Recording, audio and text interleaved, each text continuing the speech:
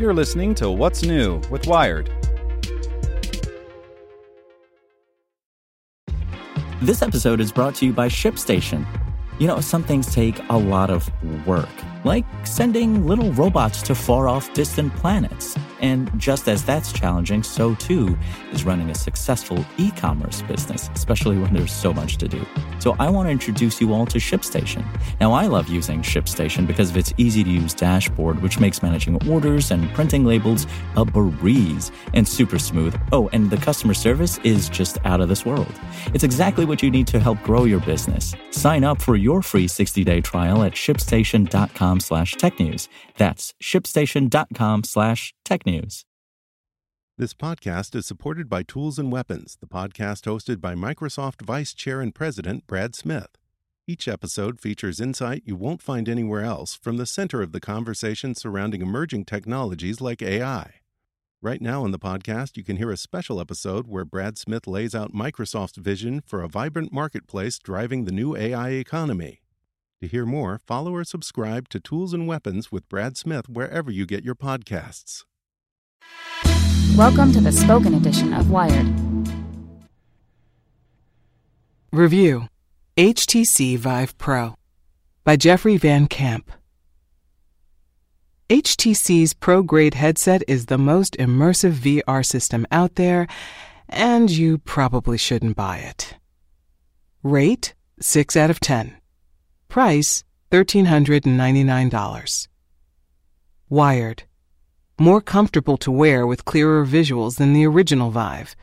Included adjustment controls, built-in headphones, and mic, up the level of immersion. Tired: very high PC requirements. Nearly 3 times the price of the standard Vive. Requires full DisplayPort, no HDMI. New sensors seem more finicky in some rooms. The first time I wore the HTC Vive, it was like putting on a century-old metal diving suit. It was a heavy, hideous-looking 3D printed early unit with a thick bundle of cord streaming out the back. It was so delicate that one of the developers had to hold the cables so I could walk around without breaking it, or myself. Looks aren't everything, though. That prototype Vive sent me down to the bottom of the ocean to walk around for the first time and let me stare a blue whale in the eye. The visuals were far from realistic, but the movement tracking and sense of space was astounding. I felt my own fear of heights flare up in a virtual world. It made me see the new potential of virtual reality, like a Star Trek holodeck come to life. Since it hit shelves in 2016, the Vive has earned a reputation as the most capable hardware for VR. While high-end competitors like the Oculus Rift and PlayStation VR offered a standard VR headset with head tracking, HTC and its partner, Valve, decided to include 2 handheld motion controllers and 2 motion tracking base stations that you had to mount in your room. Instead of sitting on your chair and simply looking around VR worlds, the Vive lets you create up to a 15 by 15 foot virtual world you can walk around in using your own 2 legs. The Vive is one of a kind and still my favorite premium VR headset, especially at its new $500 price. Doubling down. The world has changed since 2016. VR was not the overnight success many manufacturers hoped it would be, but 2018 appears to mark the beginning of VR's next chapter. Facebook launched the Oculus Go this month, which doesn't require a phone or computer to run and cost a scant $200. Lenovo's Mirage Solo is $400 and also works without a companion PC, offering 6 degrees of freedom. Instead of reinventing the wheel, HTC has doubled down. The Vive Pro is an even more premium, more amazing, more demanding, more expensive PC-based VR headset than the first Vive. It starts at $800 for the headset alone, boasts double the resolution of its predecessor, 2880 by 1600 pixels, combined with one AMOLED screen for each eye, and comes with built-in on-ear headphones and microphones. It has a bevy of small wearability upgrades that make it more comfortable to put on and wear for longer periods of time. The Vive Pro still has a cord, but it's a smaller one, and later this year, a wireless adapter will be available, which could be a game changer.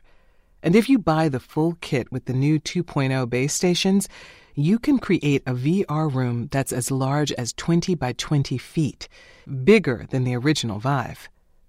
Black is also out. The Pro comes in a pleasant, dark matte blue now. There's no two ways about it. Games look noticeably clearer when played on the Vive Pro. You can still see pixels, the screen door effect, but they're slightly smaller and less obtrusive than with the first version.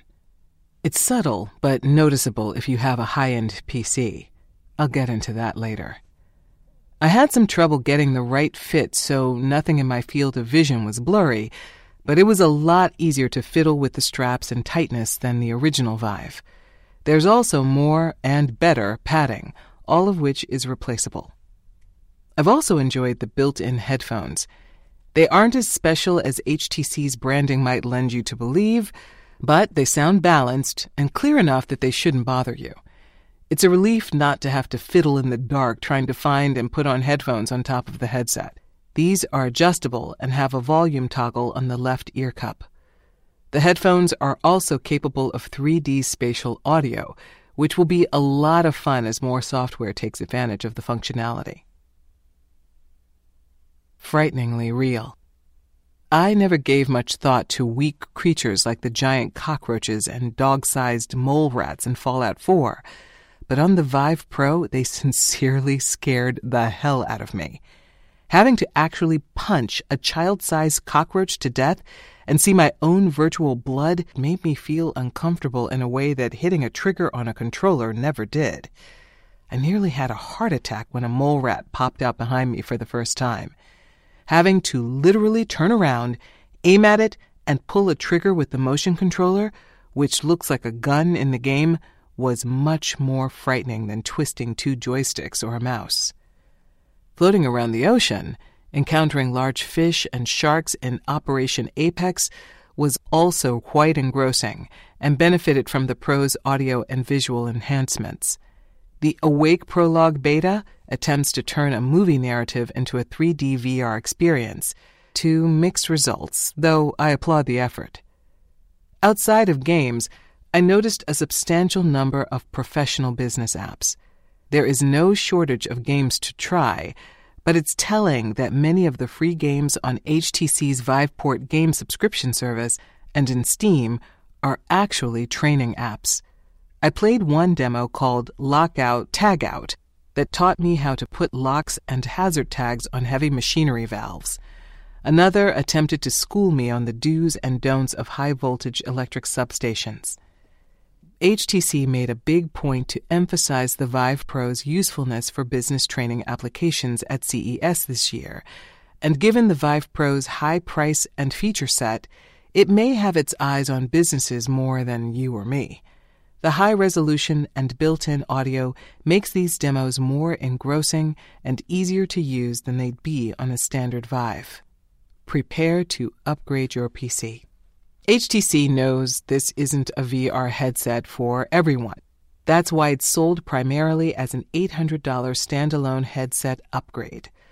The optimal buyer for Pro will already own the original Vive, complete with base stations and motion controllers. The optimal buyer who doesn't already have a Vive is someone who won't feel the sting of the all-in $1,400 Vive Pro kit, which comes with new upgraded base stations. Earlier this year, HTC said it would have cheaper old base stations for sale, but they're currently sold out on its website. That $800 to $1,400 price does not include the high-end Windows PC you'll need to run it. The Vive Pro requires far more power than its predecessor. Technically, the minimum spec requirements are the same, requiring a GeForce GTX 970 or above, but you can toss that out a virtual window.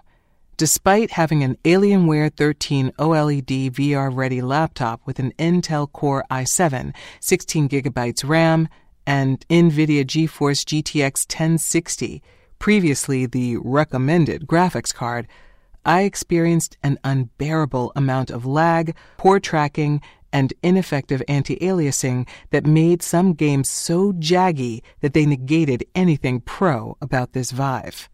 That lag trouble came after my living nightmare of trying to get the Vive Pro to work at all. Unlike the HDMI-friendly Vive, the Pro has quietly changed its port requirements. HTC now demands a full-sized DisplayPort, which my gaming VR laptop didn't have. I frantically bought a bunch of cables and adapters, trying to see if I could get the mini DisplayPort connection to work with USB, USB-C, and HDMI, to no avail. The only thing that worked was a mini DisplayPort to mini DisplayPort cable, but that solution came with some mirroring issues to overcome because the Vive Pro is really meant for a fancy desktop PC with a full DisplayPort. Today's VR-ready laptops and PCs may not be ready for this Vive. Some of your rooms may not be ready either. The new base station sensors didn't seem to like my living room, and I couldn't figure out why. They seemed more sensitive than the 1.0 base stations. In my office, which is a very similar room, they worked fine. The Vive Pro has operated swimmingly since I upgraded to a decked-out, super expensive Alienware Aurora desktop with an 8th generation Intel Core i7, 32 gigabytes of RAM, and an NVIDIA GeForce GTX 1080 Ti, which includes 4 DisplayPorts. Whether you can justify spending $2,500 on a PC is another story. My advice? Don't bother trying to use the Vive Pro without a desktop PC with DisplayPort and the equivalent of an NVIDIA GeForce GTX 1070 graphics card. If you can afford something more potent, do it. Once I switched my PC and room, the setup of the Vive Pro was identical to the original Vive. Both times it took several hours to get it up and running, which entails troubleshooting base station placement, retrieving a lot of software, and downloading drivers.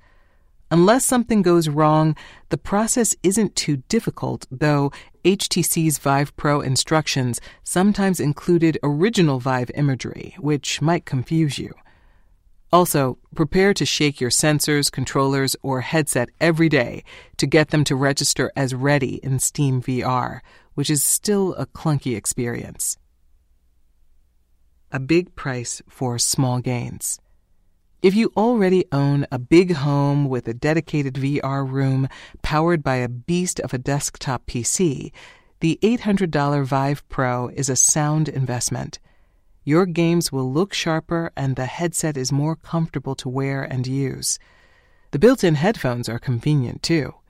Hell, if you have a dedicated room for VR, you'll probably want to buy the whole Vive Pro system with upgraded base stations, which gives you more virtual space and options for multiplayer. Or maybe you're a corporate bigwig considering VR as a way to improve employee training. In this scenario, Vive Pro is the right tool for the job, and the price probably doesn't sound all that bad. But the Pro is not what 99% of VR shoppers should buy. For everyone else, there's absolutely nothing wrong with the original HTC Vive.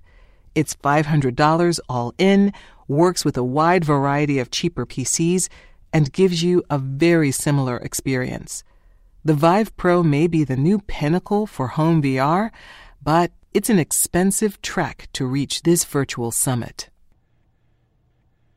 Hope you enjoyed this spoken edition of Wired News, and if you'd like more, search for Wired Science and Wired Business. Want to learn how you can make smarter decisions with your money? Well, I've got the podcast for you. I'm Sean Piles, and I host NerdWallet's Smart Money Podcast. Our show features our team of nerds, personal finance experts in credit cards, banking, investing, and more. And they'll help you make the most of your money while cutting through the clutter and misinformation in today's world of personal finance. You'll get clarity on strategies to help you build your wealth, invest wisely, shop for financial products, and plan for major life events. Listen to NerdWallet's Smart Money Podcast wherever you get your podcasts.